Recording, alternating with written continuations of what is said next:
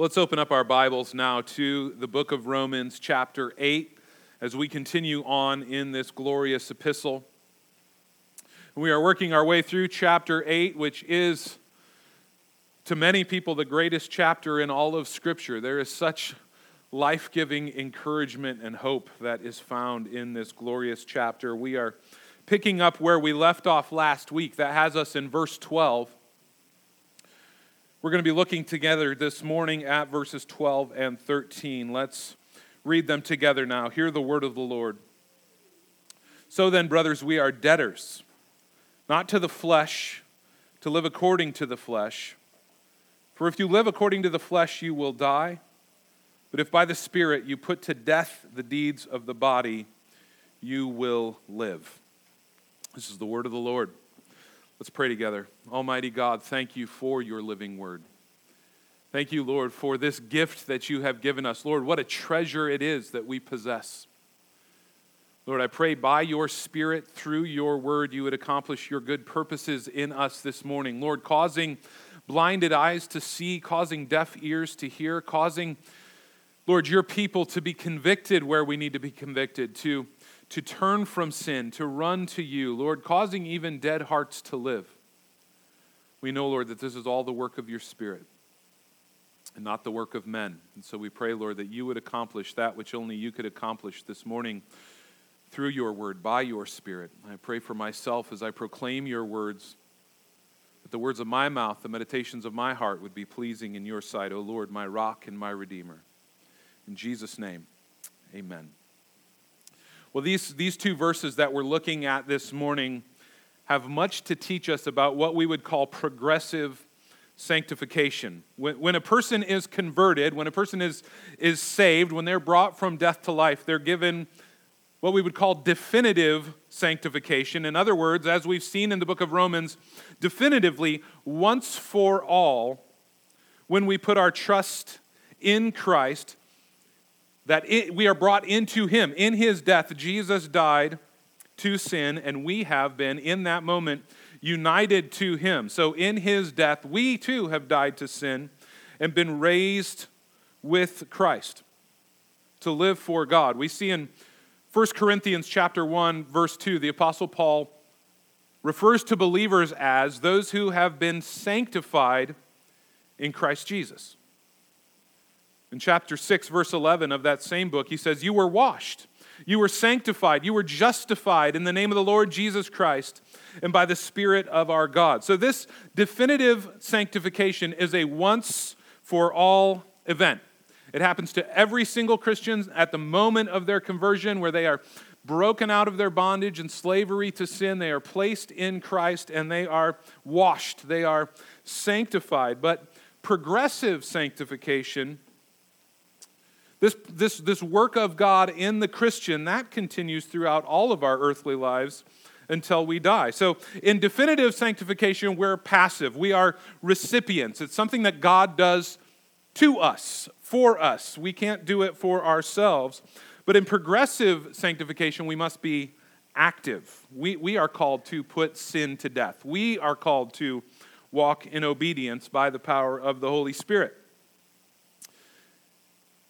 So in other words, this sin that still dwells in us, even those who have been converted, it's not something we eradicate with a one-time experience. In that one-time experience of conversion, we are washed clean. We no longer stand guilty before the Lord. We have the righteousness of Christ applied to our lives. But inside of us, and we all know this if we're honest, inside of us, sin lurks, does it not? Well, there's not some one-time experience that's going to wipe that out and change that for us. There's no single event that's going to lead us to sinless perfection in this life. We must war against this for all of our lives. Well, these two verses that we're considering together this morning have much to teach us about that, how to defeat sin, how to walk in holiness. Dr. Martin Lloyd-Jones says these two verses are perhaps the most important statement with regard to the practical aspect of the New Testament doctrine of sanctification in the whole Scripture. There's much to be learned here from what Paul says in these two statements. Paul moves here in these verses from exposition. What Paul has been doing is unfolding for us the great truths of our salvation as he began with our obligation before God and our guilt and condemnation under sin, as he moved into our justification by grace alone, through faith alone, as he's moved further and further in unfolding what that means for the Christian, that we have been broken free from our identification with Adam and instead been identified with Christ, that we're no longer under sin's domination, but we are slaves of righteousness. As Paul has walked through all of that, unfolding it for us, now Paul makes a bit of a transition and moves to exhortation. In light of all of these things, in light of what God has done for us, Paul tells us there are some things you need to do. You need to put sin to death. We need to walk by the power of the Holy Spirit who lives in us. And we see this here in verse 12. So then, brothers. Okay, so brothers, Paul's talking to Christians here. Paul's talking to us. What a high and lofty title for us to have the Apostle Paul call us that. What a glorious thing. But he says, so then. So then is the same as the word therefore. If you come across these words, therefore, or so then we need to look at what came before that to see what it is that this is going to be the natural progression from. This is the logical consequence of what comes before it. And we've seen Paul do this in the book of Romans a number of times already. He makes a theological statement, and then he says, in light of that statement, in light of that truth, here's what else is true. Here's what's true, and here's what's not true in light of the truth we've already seen. So Paul in Romans has been presenting propositional truth, and now he says there's something we must do in light of that truth. Here's what you must do in light of the truth that we've just been discussing. The blessings, the provisions, the promises that we've received from God that Paul has been unfolding for us in the book of Romans, those are the things that motivate and empower our obedience. Without them, we would be powerless to fulfill God's commands. What is it that God has done for us? Well, it's the things Paul has just been telling us in the book of Romans, in the verses leading up to chapter 8. That when Christ died and rose again, we died and were raised with him. Christ died to sin once for all, and so we too have died to sin. We're no longer slaves to sin. We are slaves of God. He's told us that Satan and sin and the flesh and the worldly system in rebellion against God have been decisively defeated on the cross of Christ through his sinless life, through his substitutionary death, through his resurrection from the dead. They have no legal claim on the Christian at all because of the total victory of Christ in his life, death, and resurrection. He's told us that now we walk according to the Spirit and not according to this corrupt flesh, that our lives are marked by obedience and faith because God has regenerated us. He's made our dead hearts to live, and he has sent his Holy Spirit to dwell in us by faith. We've even seen that this indwelling Holy Spirit of God is the one who assures us of all the promises to God to us, that he's the guarantee of our future salvation. He's the guarantee of our future bodily resurrection. And we've seen that this Holy Spirit in us produces personal holiness in us. We are saved by the righteousness of Christ alone, not our own works of righteousness, not by our ability to manage doing the good things and not doing the bad things. No, it's the righteousness of Christ alone that is the only righteousness that God the Father Almighty will accept. But the fruit of this salvation, the evidence of the Spirit's indwelling within us, is that the believer will walk in obedience to Christ as the Spirit produces love and gratitude in us, as the Spirit works out our salvation in us. It's the outworking of our salvation, not the cause of our salvation. We need to be very, very clear on that. It is so easy to get that wrong, that we think the cause of our salvation is tied to how well we do in our obedience. No, it's the outworking of our salvation. But friends, it's a sure fruit. It is a sure fruit. It is an evidence of justification without which we have cause to doubt whether justification has happened in our life. And Paul's going to show us this. Paul's going to show us how important it is to walk in obedience.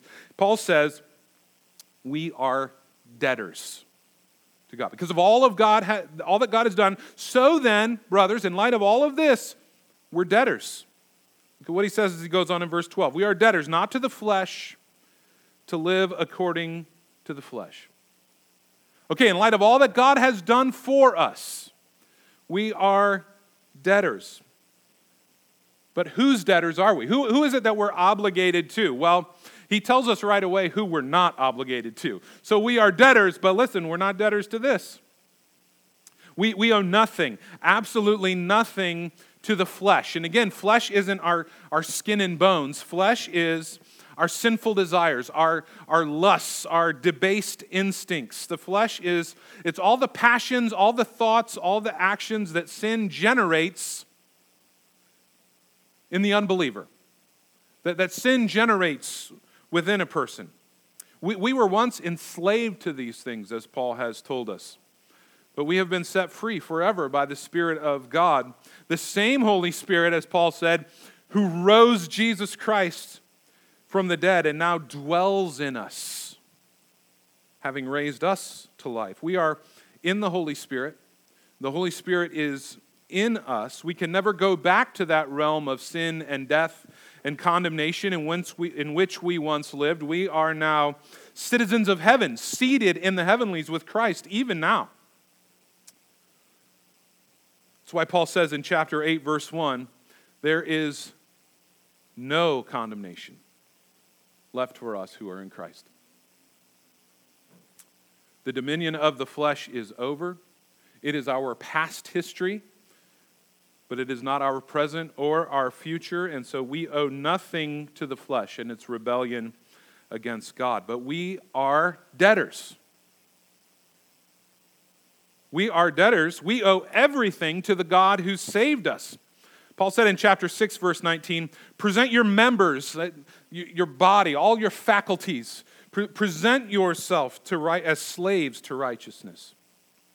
In verse 22 of chapter 6, he says, you have become slaves of God, the fruit of which is sanctification and eternal life. We are debtors to God. We are debtors to the triune God of the Bible, God the Father Almighty, who planned our redemption from all eternity past. We are in debt to Him. We are debtors to God the Son, the Lord Jesus Christ, who accomplished our redemption. We are debtors to the Holy Spirit, who applies that redemption to the life of every believer. This is why we sing that great hymn, that line in that great hymn, "Come thou fount of every blessing. Oh, to grace, how great a debtor I am daily constrained to be." And I'm glad the actual line is, daily I'm constrained to be, instead of the way I said it, because that would be awkward to sing. Cadence would be all wrong. No, we once were dead in sin, but now we are dead to sin. This is a radical transformation that has taken place. Though sin dwells within us, and it does still lurk in there, dwell within us, there is something infinitely greater that also now dwells within us, the Holy Spirit of God. By His life-giving power, it's not just that we can fight sin, we can win. We can win in the fight with sin. So how is it that we do that? How is it that we defeat sin by the power of the Holy Spirit? Well, Paul goes on in verse 13. For if you live according to the flesh, you will die. But if by the Spirit you put to death the deeds of the body, you will live. So how is it then that the Christian defeats sin? Well, Paul says we must not live according to the flesh, but instead we must put to death the deeds of the body. Those who are in Christ now have real freedom not to sin. We talked about this in the adult Sunday school class this morning. For those of you that were in there, Adam and Eve, created in the garden before the fall, had the freedom not to sin. They did sin, but they had the freedom not to sin. They could have resisted temptation. And then after the fall, all humanity is born not having that freedom any longer. We just sin. We're slaves to sin, as Paul says. We're dead in sin. Sin has total dominion over us. But when we are broken free from that and placed in Christ, we are now free not to sin. We're not forced to do it. It's not our slave master anymore. We can resist the devil. We can put sin to death. We can pursue righteousness. In fact, as John Owen greatly said, we must do this. We must either be killing sin or sin will be killing us. The one who is in Christ, the one who possesses true saving faith, will do these things. They will fight against their sin. If we don't fight against our sin, here's what it means about us. We're not in Christ. Our profession is false. We're still enslaved and dead in our sins. Because becoming a Christian doesn't end the battle with sin. The battle begins the moment of our new birth. The moment of our conversion is when that battle begins. And it continues through the whole of our lives. There is a war going on. And the moment we're born again, we are thrown into this battlefield. And for the whole rest of this earthly life, the Christian is in the midst of this warfare. This life is warfare. That's the reality of living in this fallen world. 1 Peter chapter 2, verse 11 says, abstain from the passions of the flesh, which wage war against your soul. That's why I say if we're not in a war for holiness, if we're not in a war with our sin, it is a sign that we're not a Christian, because there is a war going on. There's someone waging war against your soul. We must fight. We must make war against the flesh. We must make war against sin. In 1 Timothy chapter 6, verse 12, Paul tells Timothy, fight the good fight of faith. What's the life of faith look like? A fight. A bloody, violent war. 2 Timothy chapter 4, verse 7, Paul tells Timothy of himself, I have fought the good fight. I have finished the race. I have kept the faith. Oh, we're in a war. Our call as Christians is to fight the fight. There is a fight going on. Someone is fighting against you. Your job as a Christian is to fight. And Paul shows us what a faithful life looks like, to get to the end and say, I've fought. I've fought all the way to the end. That's the Christian life. Paul says here, back in Romans 8, if you live according to the flesh, you will what? Die. If you live according to the flesh, you will die. Don't be deceived, friends. God is not mocked. Galatians chapter 6, verse 7, whatever one sows, that will he reap. Those who persist in unrepentant sin reap one reward, death. They're not in the Spirit. The Spirit is not in them. Even though many claim to be Christians, they are frauds. That's why Paul tells us in 2 Corinthians 13, verse 5, examine yourself. See if you're in the faith. Part of our battle with sin is examining ourselves to see, am I fighting my sin? Do I hate my sin? Do I want to put my sin to death? Am I even aware that I'm in a battle for life and death? Examine yourselves. And so we ought to. Are you fighting sin, Christian?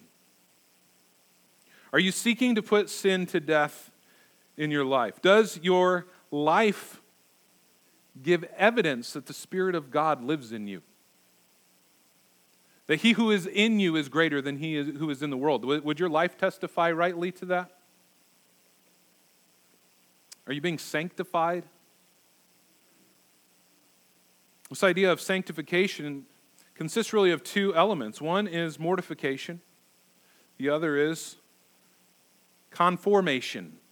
Mortification means we must put sin to death. It's just an old word that means to kill something. We've got to put it to death. Put sin to death. But conformation means we are being conformed to something. We're being conformed to the image of Christ. This is what sanctification looks like. We put sin to death, and we are conformed into the image of our great God and Savior, the Lord Jesus Christ. Paul says in 2 Corinthians chapter 3, verse 18, we all with unveiled face behold the glory of the Lord, are being transformed into the same image, from one degree of glory to another. For this comes from the Lord, who is Spirit. Later in chapter 8 of Romans, in verse 29, Paul says, those whom he foreknew, he also predestined to be conformed to the image of his Son, that he might be the firstborn among many brothers. This is God's will for us. to be conformed to the likeness of Christ. And it is the thing he does for all true Christians. He conforms us to the image of Christ.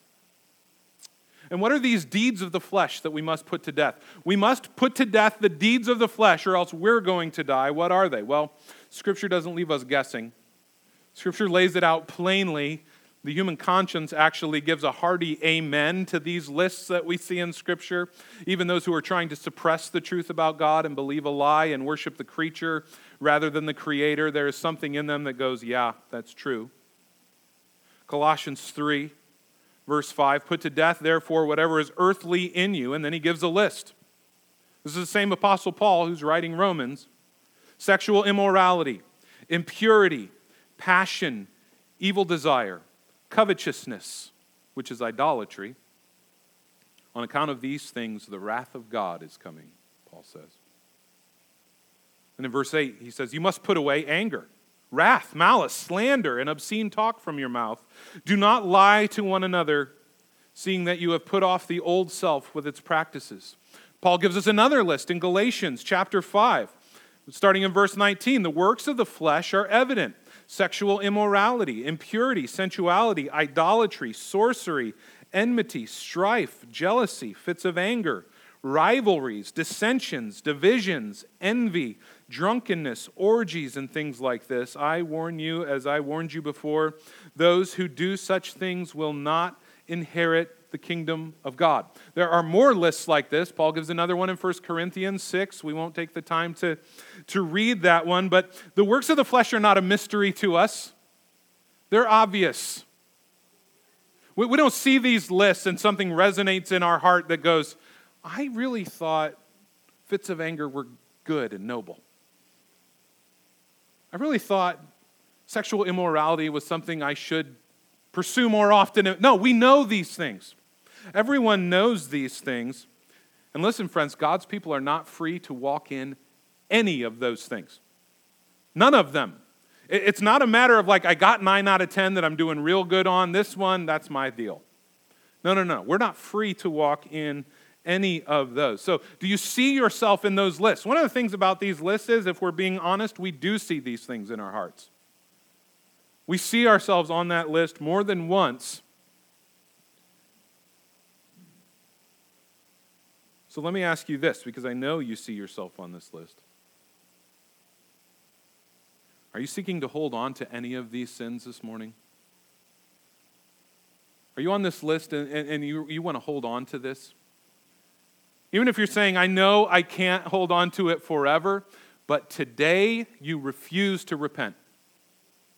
You're going to hold on to it today. I want you to hear again Paul's warnings from these passages, if that's you. God's wrath is coming on account of these things. I warn you, as I warned you before, those who do such things will not inherit the kingdom of God. Hear the warning that Paul gives us in Romans 8 as we're looking at today. If you live according to the flesh, you will die. We must not coddle. We must not nurse. We must not feed or excuse our sin. We must be ruthless. We must be angry. We must be aggressive in putting it to death. And that has to begin in our minds and our thoughts. Because that's where we love to make excuses as Christians, isn't it? When we see these lists, see, Jesus isn't just talking about what we do with our hands. He's talking about what we do in our hearts, what we do in our minds. Remember what Jesus said in the Sermon on the Mount, chapter 5, verse 27. You've heard it said, you shall not commit adultery. I say to you that everyone who looks at a woman with lustful intent has already committed adultery with her in his heart. If your right eye causes you to sin, tear it out and throw it away. It's better for you to lose one of your members than that your whole body be thrown in hell. If your right hand causes you to sin, cut it off and throw it away. For it's better that you lose one of your members than that your whole body be thrown into hell. Now we hear Jesus make these statements and we go, he doesn't mean that. Obviously, we're not supposed to lop our hands off. That's not our first instinct as parents. If our kid steals a piece of candy, I'm doing this for your good. Honey, get the axe. No, we don't do that. But we are far too quick to say Jesus doesn't mean what Jesus says here. Jesus commands us to take violent action against our sinful inclinations. Never negotiate with sin. Never tolerate it, even for a moment in your mind. Sin wants to kill you. That's the only thing it wants. It wants to dominate and kill you. It will not stay happily in its own little compartment that you think you're managing it in. It wants total control, total domination. It is bleeding over into every other area of your life, particularly when that comes to matters of the Spirit. And it wants you dead. It might feel harmless to you. At times it might feel harmless. It might even feel good. Sin feels good for a season. But it wants to kill you. And it wants to kill your children. And it wants to kill generations to come. It wants to defile all the people around you. It wants to poison your church. Ultimately, it wants to see you in hell. Fight it. Fight it. Hate it. Put it to death. This word that Paul uses here, put to death. In the Greek, it indicates a continuous action. Continually putting it to death. We are in a continual war. It's not a one-time victory. Friends, you know this. You know this about your sin. You know this if you've ever lost weight and then gained it and you're always working on that certain amount of pounds that you want to get off. You don't just get to that thing and then you're like, well, that's it. It's over. I'll never deal with this again. No, it's a continual battle. And sin is a continual battle. The devil prowls around like a roaring lion, seeking whom he may devour. He does not rest. He does this 24 hours a day. He does this 7 days a week, 365 days a year. He does not take time off. He is constantly looking for an opening to devour you, but friend, he is a defeated enemy. He is a defeated enemy. Don't negotiate with him. You don't need to. He's got no power over you. You owe nothing to the flesh. Don't negotiate. Resist him, and he must flee from you. Don't make excuses for your sin. Put it to death. We must put on the whole armor of God. We must fight daily. And we do so knowing that whatever God has commanded us to do, he has also enabled us to do by his Spirit. This isn't a losing battle we're fighting. Just because it's going to go on for the whole rest of our lives, it's a winning battle. He's promised his people this victory. But we must stay vigilant. We must keep our hand to the plow in this life. He goes on, but so if you live according to the flesh, you will die. But if by the Spirit you put to death the deeds of the body. Well, if we're going to do this, if we're going to put sin to death in our life, we have to be active. This is not a passive thing that we're going to just slide into. We must be active, but we put sin to death only by the Holy Spirit. That's the only way that it is done. R.C. Sproul says, our obligation does not require us to act on our own, independent of the work of the Spirit in us. It is our faith that must be exercised. We must work out our faith in fear and trembling. But all this is in, by, and through the indwelling power of the Holy Spirit. Greater is he that lives in us than he that is in the world. This is how we put sin to death, even as we strive for and struggle for it. Progressive sanctification, then, in that sense, is a cooperative effort. It is the Holy Spirit's working in us as we work out our salvation. Douglas Moo says, human activity in the process of sanctification is clearly necessary. Okay, effort on our part. But that activity is never apart from nor distinct from the activity of God's Spirit. And so we must strive for righteousness. We must put to death the deeds of the flesh, and we must be continually filled with the Holy Spirit. Paul says it like this in Philippians chapter 2, verse 12.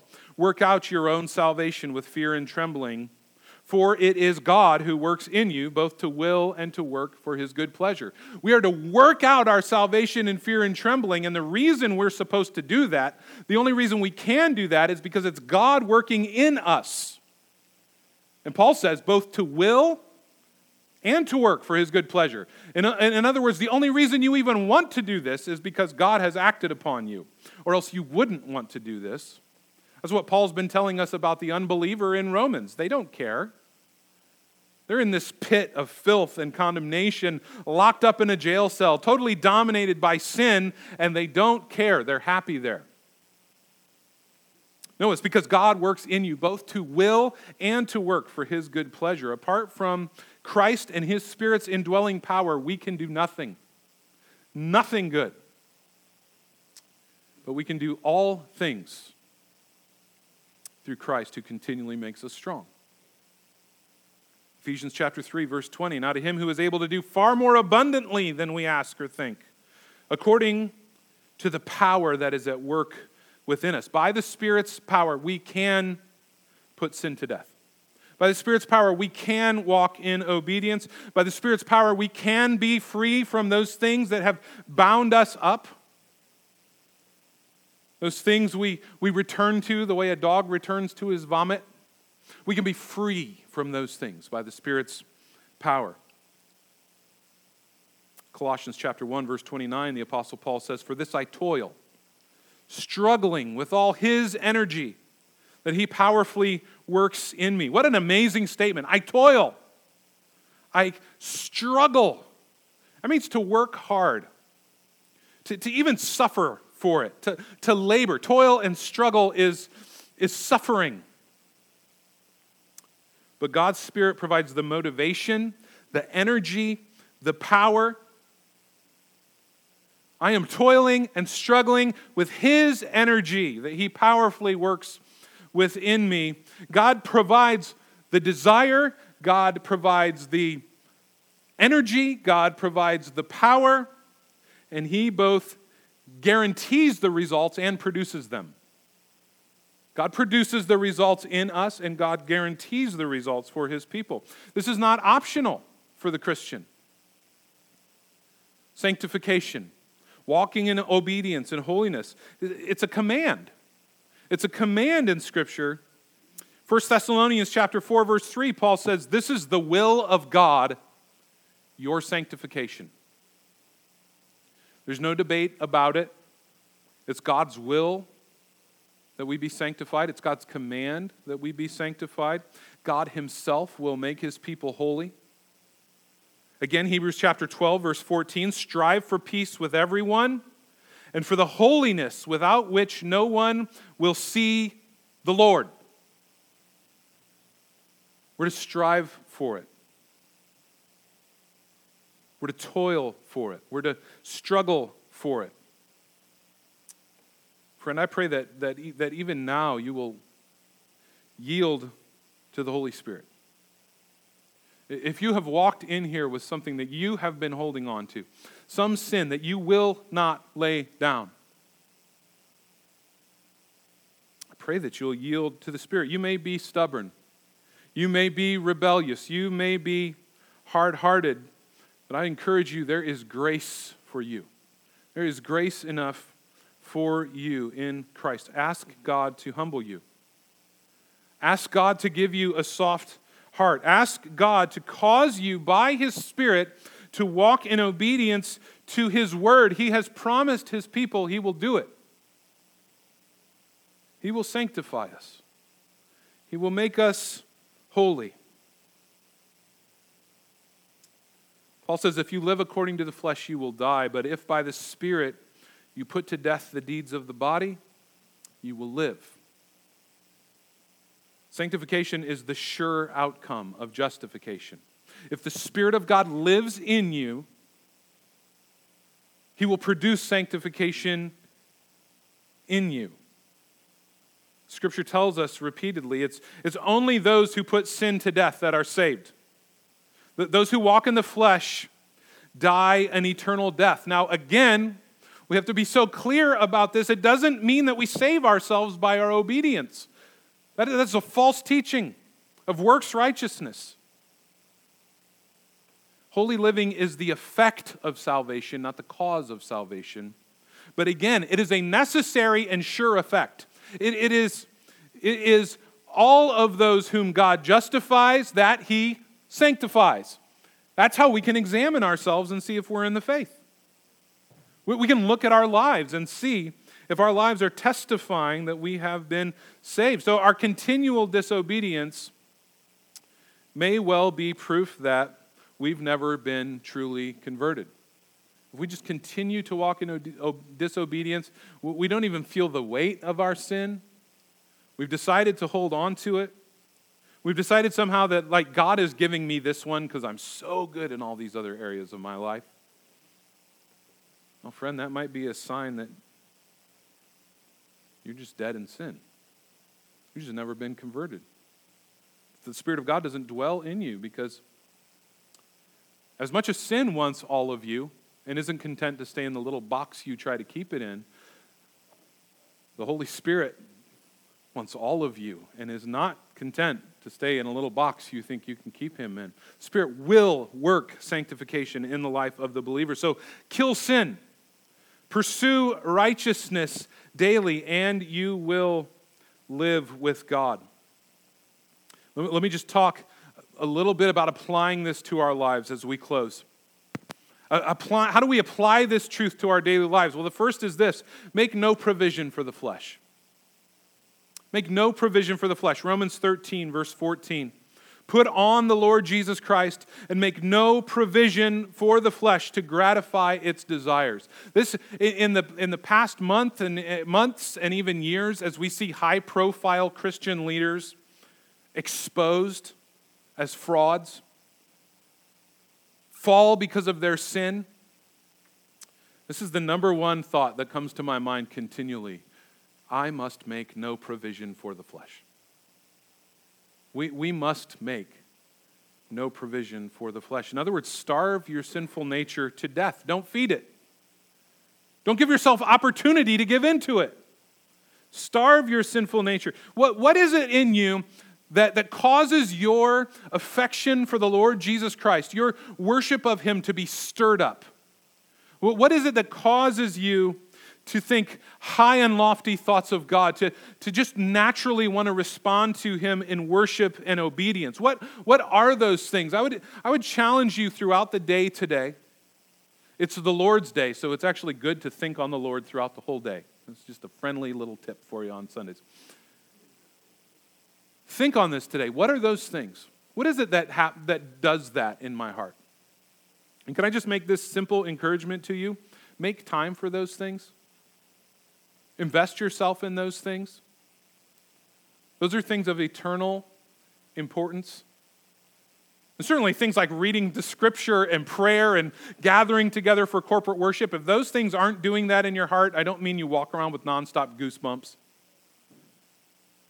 If that's not the result of those things in your life, the problem is with you and not with them. Can we just be that clear? You need to call out to the Lord. But what about those other things that do that? Certain activities that you do, maybe with your family. Maybe it's whatever. I don't want to take our time making a list. What are those things that produce worship of the Lord in you? Make time for those things. And the other side of this is true. What dulls that? What makes you not mindful of the Lord? Obviously what leads you into temptation, but I just mean what kind of dulls you to that? What makes your affections for Christ just sort of dissipate so you don't think about Him a whole lot? It just kind of numbs you. Think about that today as well. What are those things that have that effect on me? We all have things that have an effect like that on us. It's not maybe that it just makes us act in outright sinfulness. It just sort of numbs us, dulls us. We don't think on Christ as much. We don't meditate on the gospel as much. What are those things? And the response to them is a simple one. Cut them out. Don't make time for them anymore. Don't do it. Make no provision for the flesh. Make no provision for the flesh. And I don't mean like, I don't want to get a text from you later today that says, my job is one of those things that dulls my affection for Christ. No, but as much as we're able, we ought to make time for the things that stir up worship and obedience in us, and we ought to cut those things out that dull us of that. That's how we grow in sanctification. There are things that I do not feel free to participate in now that I did feel free to participate in 10 years ago. And the only difference is, it's not that I've become an old curmudgeon, although I'm a little bit like that. No, the difference is sanctification. There are things now that I was perfectly happy with 10 years ago that maybe something I watch or maybe something I listen to that now I see it or I hear it and I go, oh, this is gross. This isn't doing anything for me. This doesn't make me love the Lord more. This is what the Lord Jesus Christ was talking about when he said, does your right eye cause you to sin? Gouge it out. Does your right hand cause you to sin? Cut it off. Take violent, decisive action to kill sin and temptation and to walk in righteousness and freedom. That is the call. Make no provision for the flesh. Second, make use of the means of grace that God has provided. God has provided so many things. We couldn't possibly list them all here, but meditate on Scripture. Powerful in the fight with sin. Psalm 119, verse 11, I have stored up your word in my heart that I might not sin against you.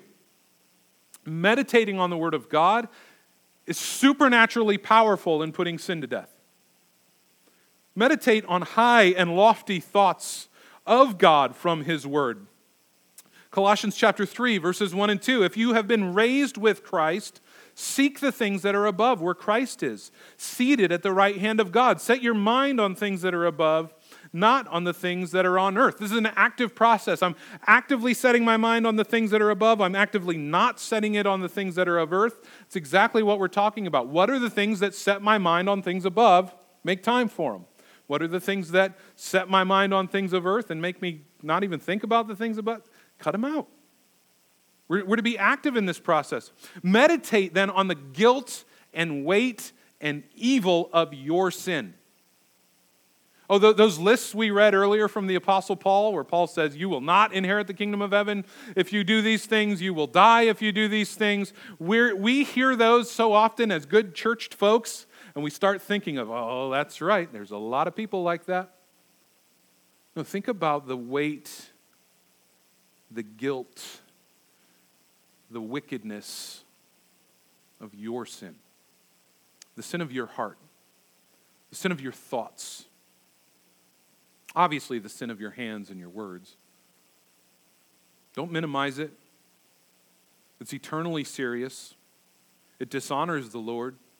It is rebellion. It is idolatry. Then pray for, long for, cry out for deliverance from sin.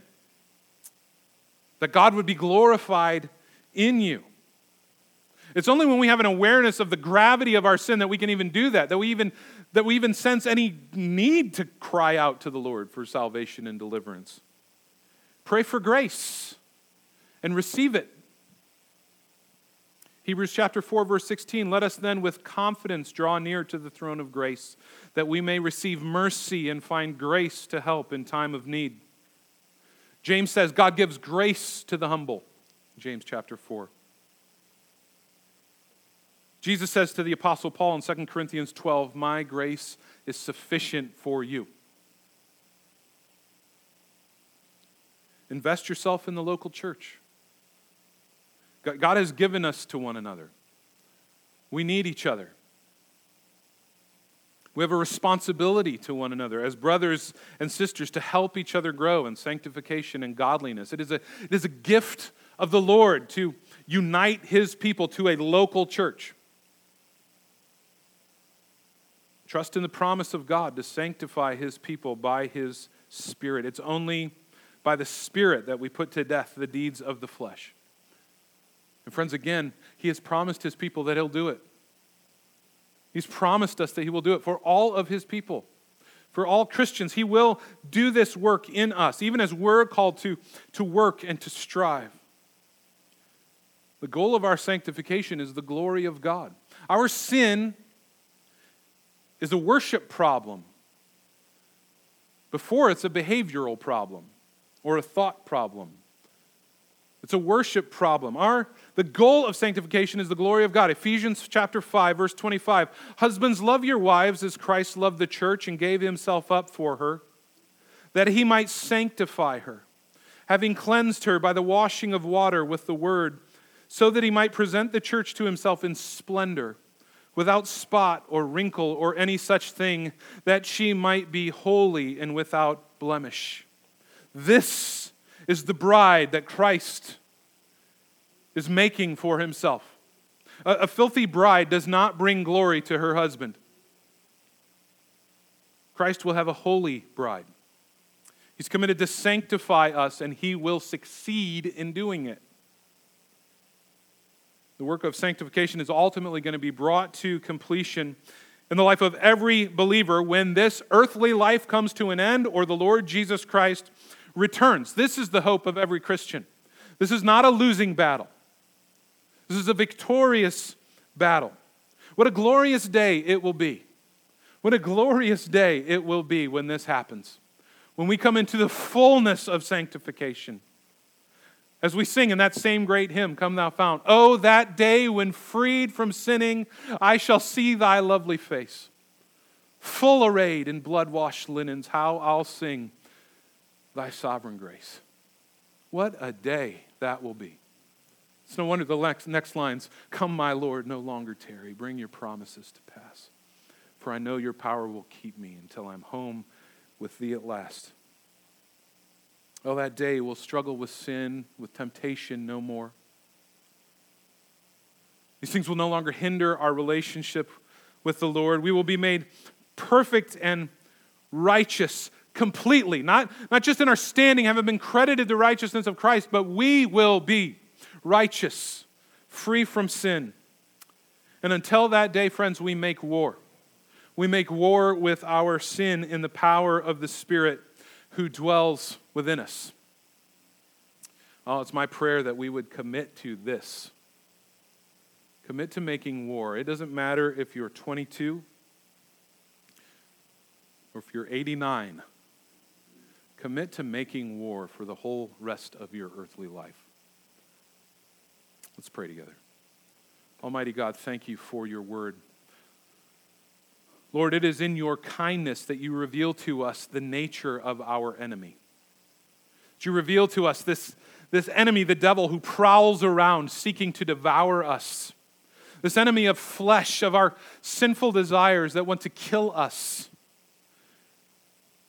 And Lord, more than that, you have revealed to us your Spirit who indwells us. You have revealed to us the way of salvation through grace alone, by faith alone, in the Lord Jesus Christ alone. So, Lord, our standing with you is not predicated on our ability to obey perfectly and never sin. Lord, we rest in your grace. We trust in your grace, but we want to take your word seriously that tells us the grave consequences of those who do not battle sin.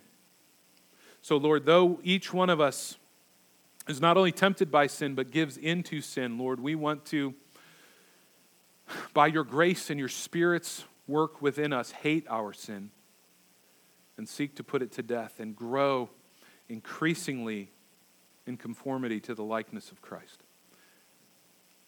I pray you would do that work in us. I pray, Lord, by your Spirit you would energize us for the work. Do not let us grow weary in doing good.